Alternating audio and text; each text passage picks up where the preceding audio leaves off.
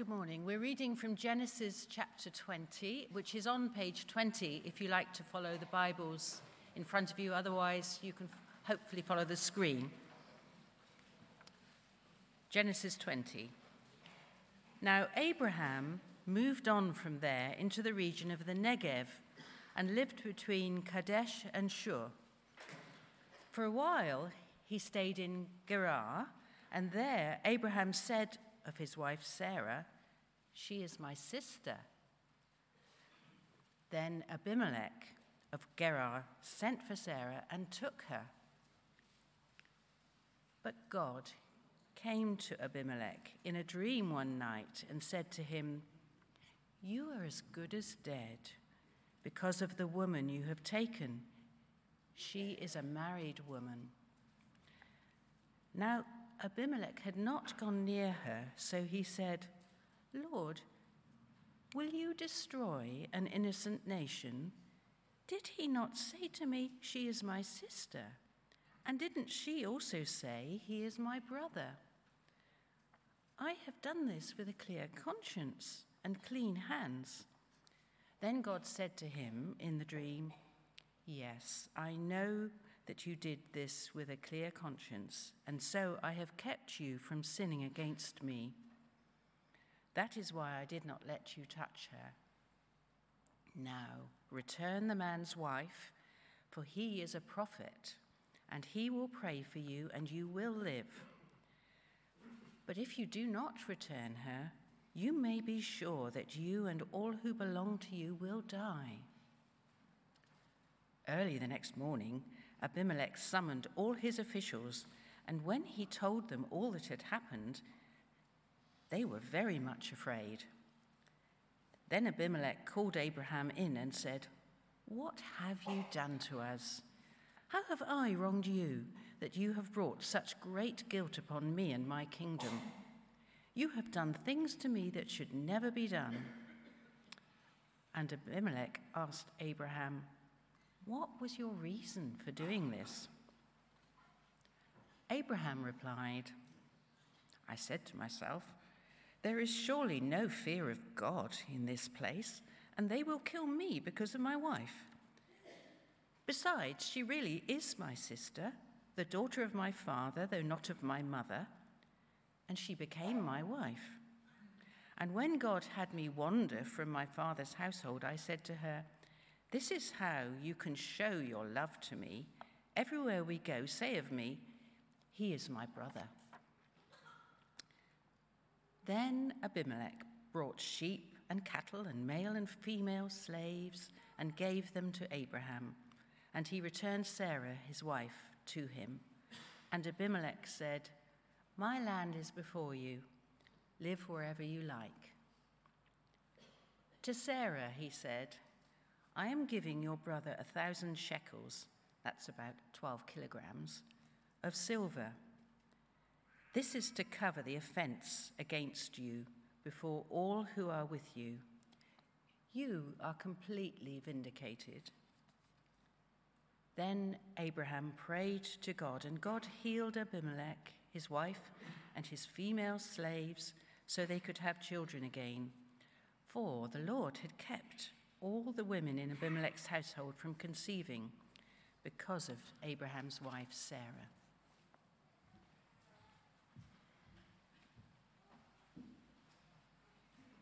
Thank you.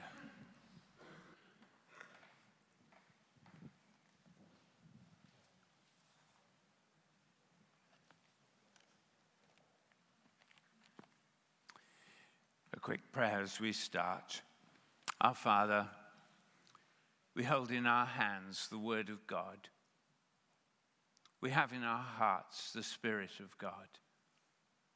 We pray that you would apply your Word to our hearts and lives, that we may learn things that will draw us closer to yourself. So bless us now, in Jesus' name. Amen. Abraham, of course, is part of God's long-distance recovery plan for mankind, for the earth, for the whole universe. God had chosen a man a family, to be a nation, and from that nation to send the Savior of the whole world. Now, this incident, Abraham and his lies, where fear can lead, it has a prelude in Egypt. And I'm going to read quickly, I hope, some verses from Genesis chapter 12. Abraham was called Abram in that earlier stage. And just let's set the context for looking at Genesis 12. Abraham was in the southern part of the promised land. He'd been told that this land would belong to him and his family and nation. But it was a drought-prone area, even though researchers tell us that they think the rainfall was much better in those days than now. But then there's a period of drought that hits the land. And Abraham feared for his herds of cattle, his flocks of sheep. He had thousands of livestock, and they were threatened by famine, and he took refuge in Egypt. Now, there's no indication in Scripture that it was wrong for him to find pasture in Egypt, but equally there's no mention of prayer. So let's just look at this, Genesis chapter 12 and verse 10. Now, there was a famine in the land, and Abraham went down to Egypt to live there for a while because the famine was severe. As he was about to enter Egypt, he said to his wife Sarai, "I know what a beautiful woman you are. When the Egyptians see you, they will say, 'This is his wife.' Then they will kill me, but will let you live. Say, 'You are my sister,' so that I will be treated well for your sake, and my life will be spared because of you." When Abraham came to Egypt, the Egyptians saw that Sarai was a very beautiful woman. And when Pharaoh's officials saw her, they praised her to Pharaoh, and she was taken into his palace. He treated Abraham well for her sake, and Abraham acquired sheep and cattle, male and female donkeys, male and female servants, and camels. But the Lord inflicted serious diseases on Pharaoh and his household because of Abraham's wife Sarai. So Pharaoh summoned Abraham. "What have you done to me?" he said. "Why didn't you tell me she was your wife? Why did you say she is my sister, so that I took her to be my wife? Now then, here is your wife. Take her and go." Then Pharaoh gave orders about Abraham to his men, and they sent him on his way with his wife and everything he had. So there are these two incidents, and they're very similar, aren't they? And it seems as though Abraham had quite failed to learn the lesson the first time. Now, just to set the context, there's a familiar map on the left which shows the Fertile Crescent. This was one of the major trade arteries of the ancient world, from the city of Ur in the east to Egypt in the west. And Abraham was one of the individuals who walked the entire length of it over the course of many, many years. He lived in Ur. He was now living in Egypt, and that made him a matter of some interest. Here was a great trader, a great livestock breeder, and he knew every step of that way. No wonder Pharaoh, king of Egypt, was interested in reaching an alliance with this man. And we're told that Abraham was fearful for his safety on account of Sarai's attractiveness. The husband feared assassination, and so he develops this deception plan. Half-truth, he was her half-brother, but effectively it was a lie to save his own skin. And here we see the man of faith giving way to fear. And how irrational that was in view of God's promises to him. He was to be the father of a great nation. And all that would end if he was murdered in some back streets of Egypt. And yes, but isn't that so human? We mix fear with faith, and yet God loves us too. So there's encouragement for us. Now, Abraham was learning about God and life on this great salvation highway of faith. Could he trust God's promises? Would faith work in a real world? And if God would protect Abraham, he wouldn't need all this deception. And we read in Genesis 12 how, in fact, Abraham's lies endangered Sarai, his wife. And it risked the promise of the son to come. There'd be a question of fatherhood, wouldn't there? And what we see here is Pharaoh building up to effectively a marriage alliance with Abraham, a treaty with him. He was effectively paying a bride price for Sarai, enabling Abraham to grow very rich in Egypt. And that would place Abraham under obligation to him. The world was beginning to squeeze God's man into its own mold. But Abraham was marked out to be God's man. His future destiny was symbolized by living in tents, not to be a man of landed estates and cities and temporal power. And here comes this challenge to Abraham. Would he believe God and obey that original call he had had? He had been allowed to roam in Canaan, one day intended for his descendants. He'd left city life behind him in Ur. His new future was symbolized by tents in the promised land. He was in temporary accommodation, awaiting God's provision. But Pharaoh's deal would open up a completely different prospect, alluring in its way, no doubt, but actually a danger to his soul, jeopardizing the Canaan project and salvation way. Abraham was afraid for his own skin. Actually, his soul was in danger in Egypt. He was trying to fend off the wrong foe, the wrong threat. And so we come to the problem, the real problem of Abraham's lies in Egypt. He was missing God's pathway. He was losing spiritual focus. And we read how God intervened to get Abraham back on track and rescue Sarai by showing his authority over Pharaoh and Egypt. For God alone can give life and healing.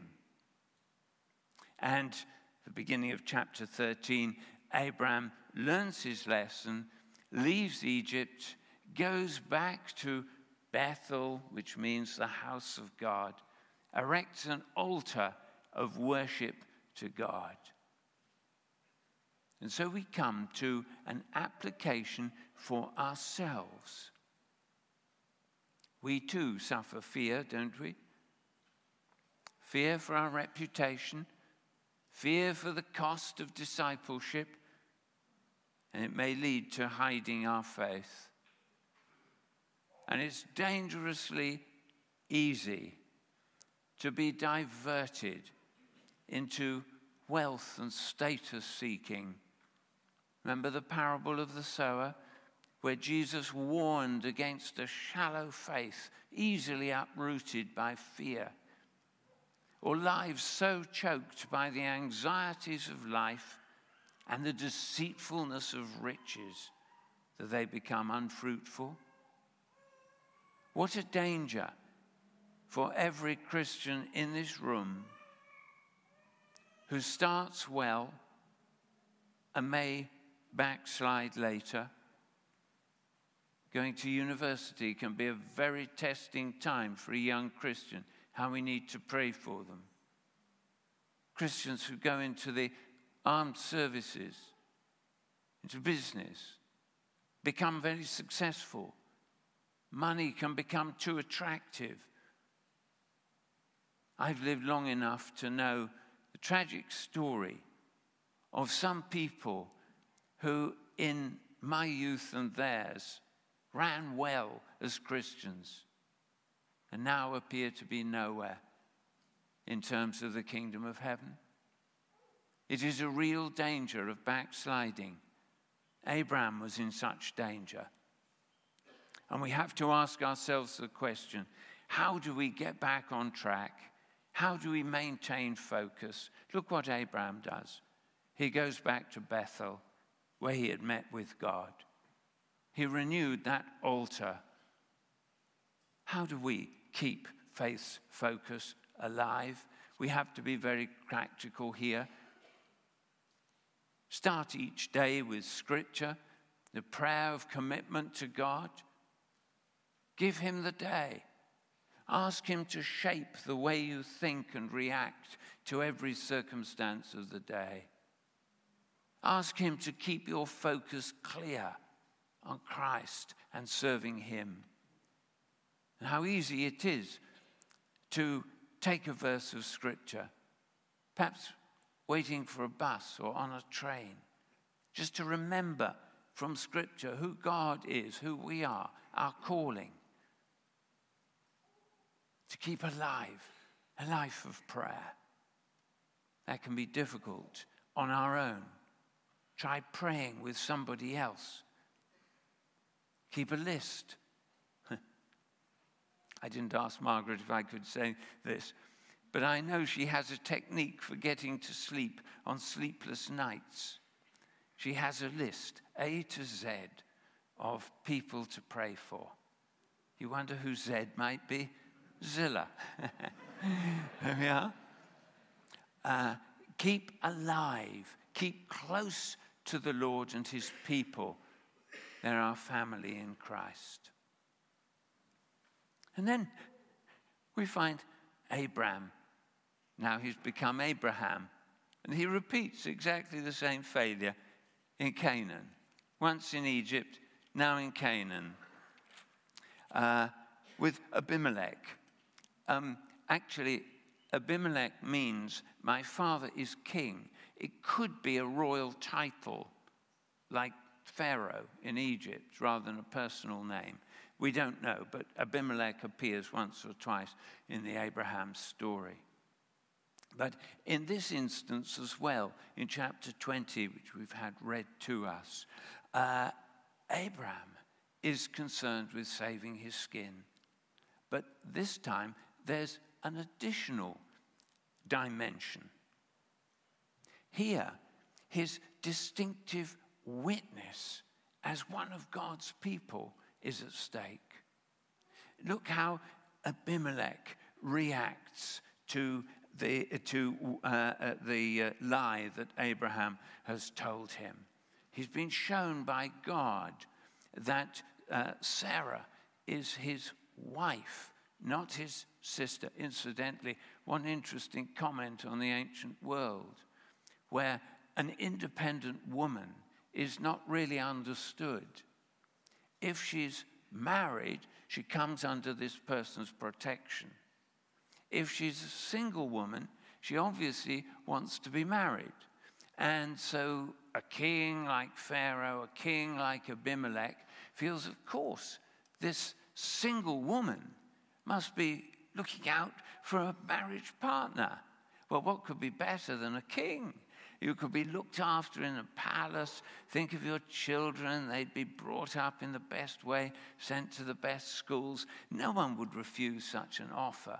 And you notice in both Pharaoh's case and Abimelech, they prepare the way.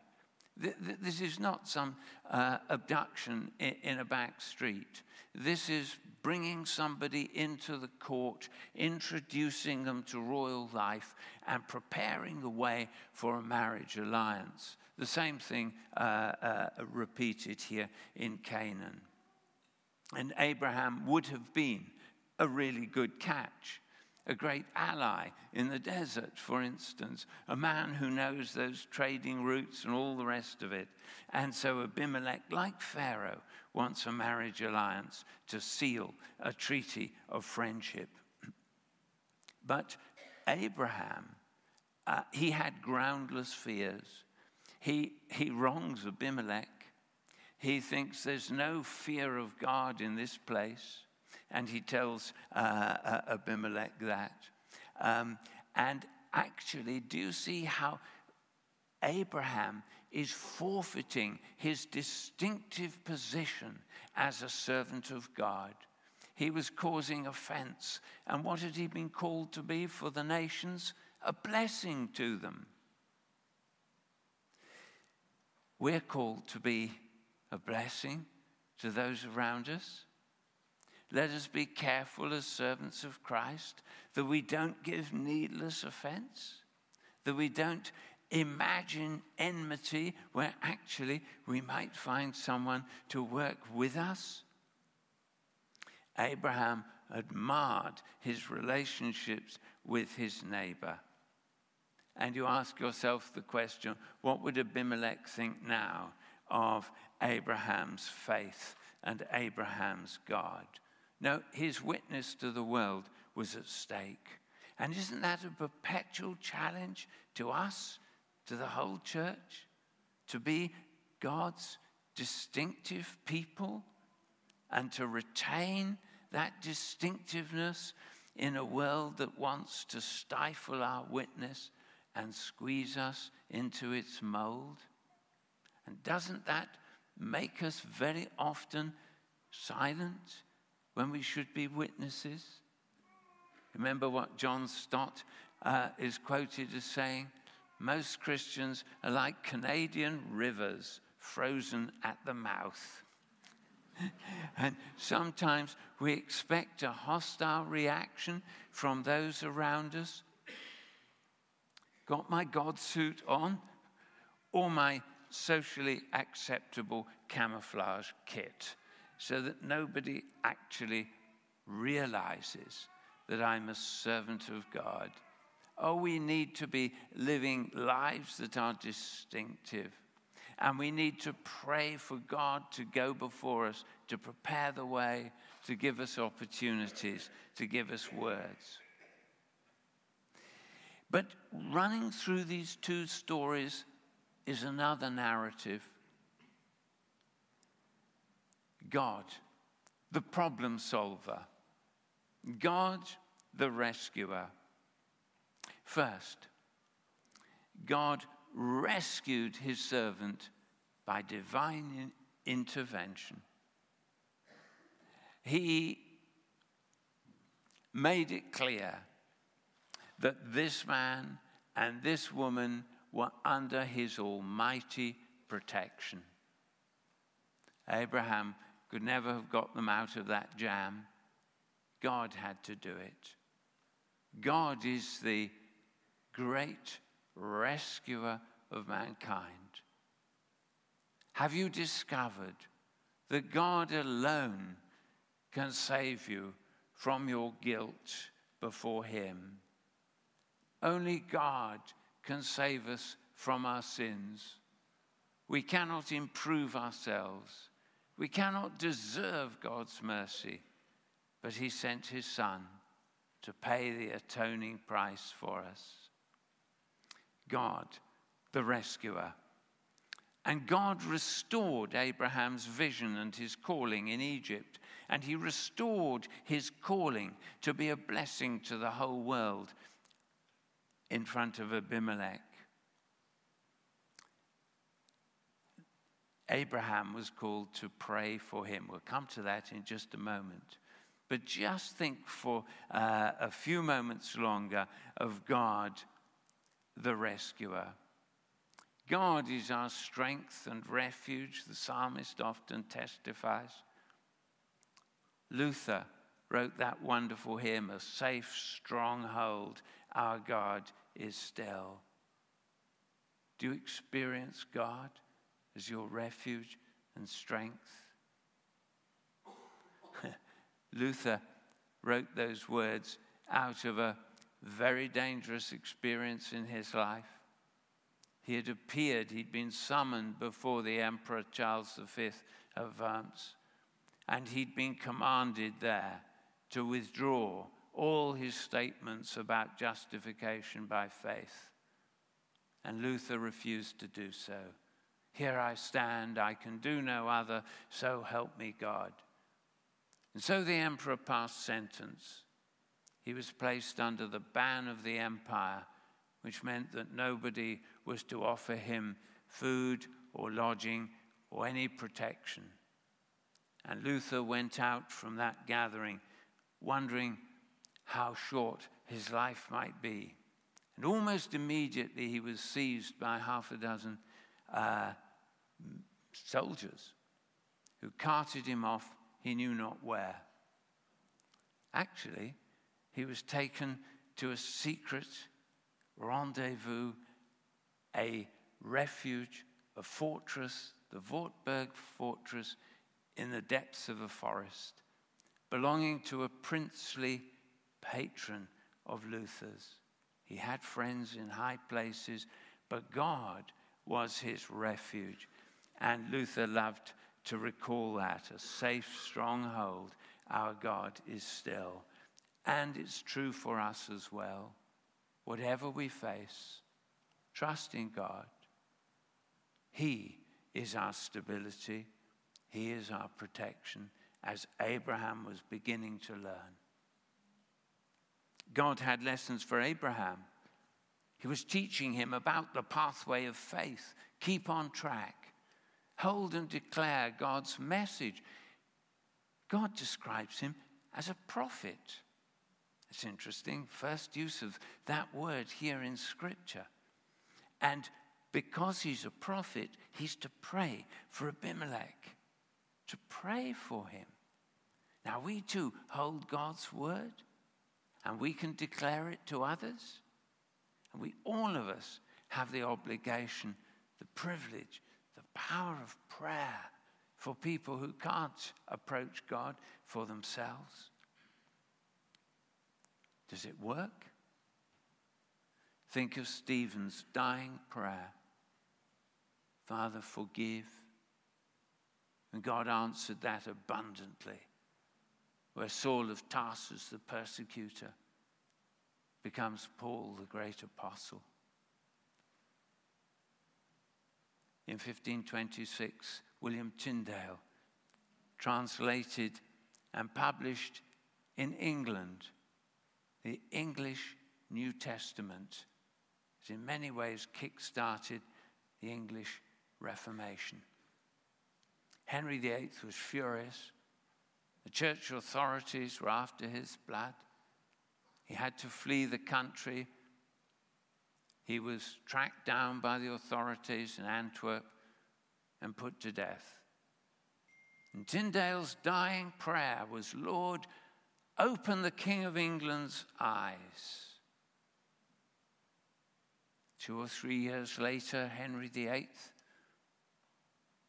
who had forbidden an English New Testament, declared that henceforward there must be a Bible in English in every parish church for anyone to read. Open the King of England's eyes. And this wicked old king went to his death in 1547. And Thomas Cranmer, the Archbishop of Canterbury, went to prepare him for death. And went to tell him of a dying sinner's friend, the only savior for an old reprobate like Henry, and pointed him to the cross. By this stage, Henry had lost the power of speech. And Cranmer said to him, if you believe these things in your heart, give me a sign. Henry reached out and grabbed his arm and held on to it. And Cranmer believed, hoped, longed that this was an indication of saving faith. what power there is in prayer. If we can learn to come into God's presence and intercede for others. Friends, this is how we become a blessing to the world, blessing to all around us. And through these two stories of Abraham's lives, God has lessons for all. He is God of all people. His authority extended to Egypt, to Canaan, to every country of the world. His authority is not localized, it's universal. God gives life and healing to all. Good news for Sarah, the author of life. He protects his people. We don't need to behave shiftily in the world. We can hold our heads high and live as God wants us to. God to the rescue. This God is our Savior. Abraham was fearful of people around him, but God was there, had gone ahead of him to prepare the way. Deuteronomy 31:8. I love this verse. The Lord himself goes before you and will be with you. He will never leave you nor forsake you. Do not be afraid. Do not be discouraged. In the words of Jesus, I am with you always to the end of the age. And a final promise of God to Abraham from Genesis 12. Do not be afraid. I am your shield, your very great reward. May we learn from Abraham and his mistakes. May we learn from our great God who is with us. Lord, how we thank you that you are with us, that you go ahead of us. Keep us living faithfully as your disciples, your witnesses. May Jesus be glorified in our lives, we pray. Amen.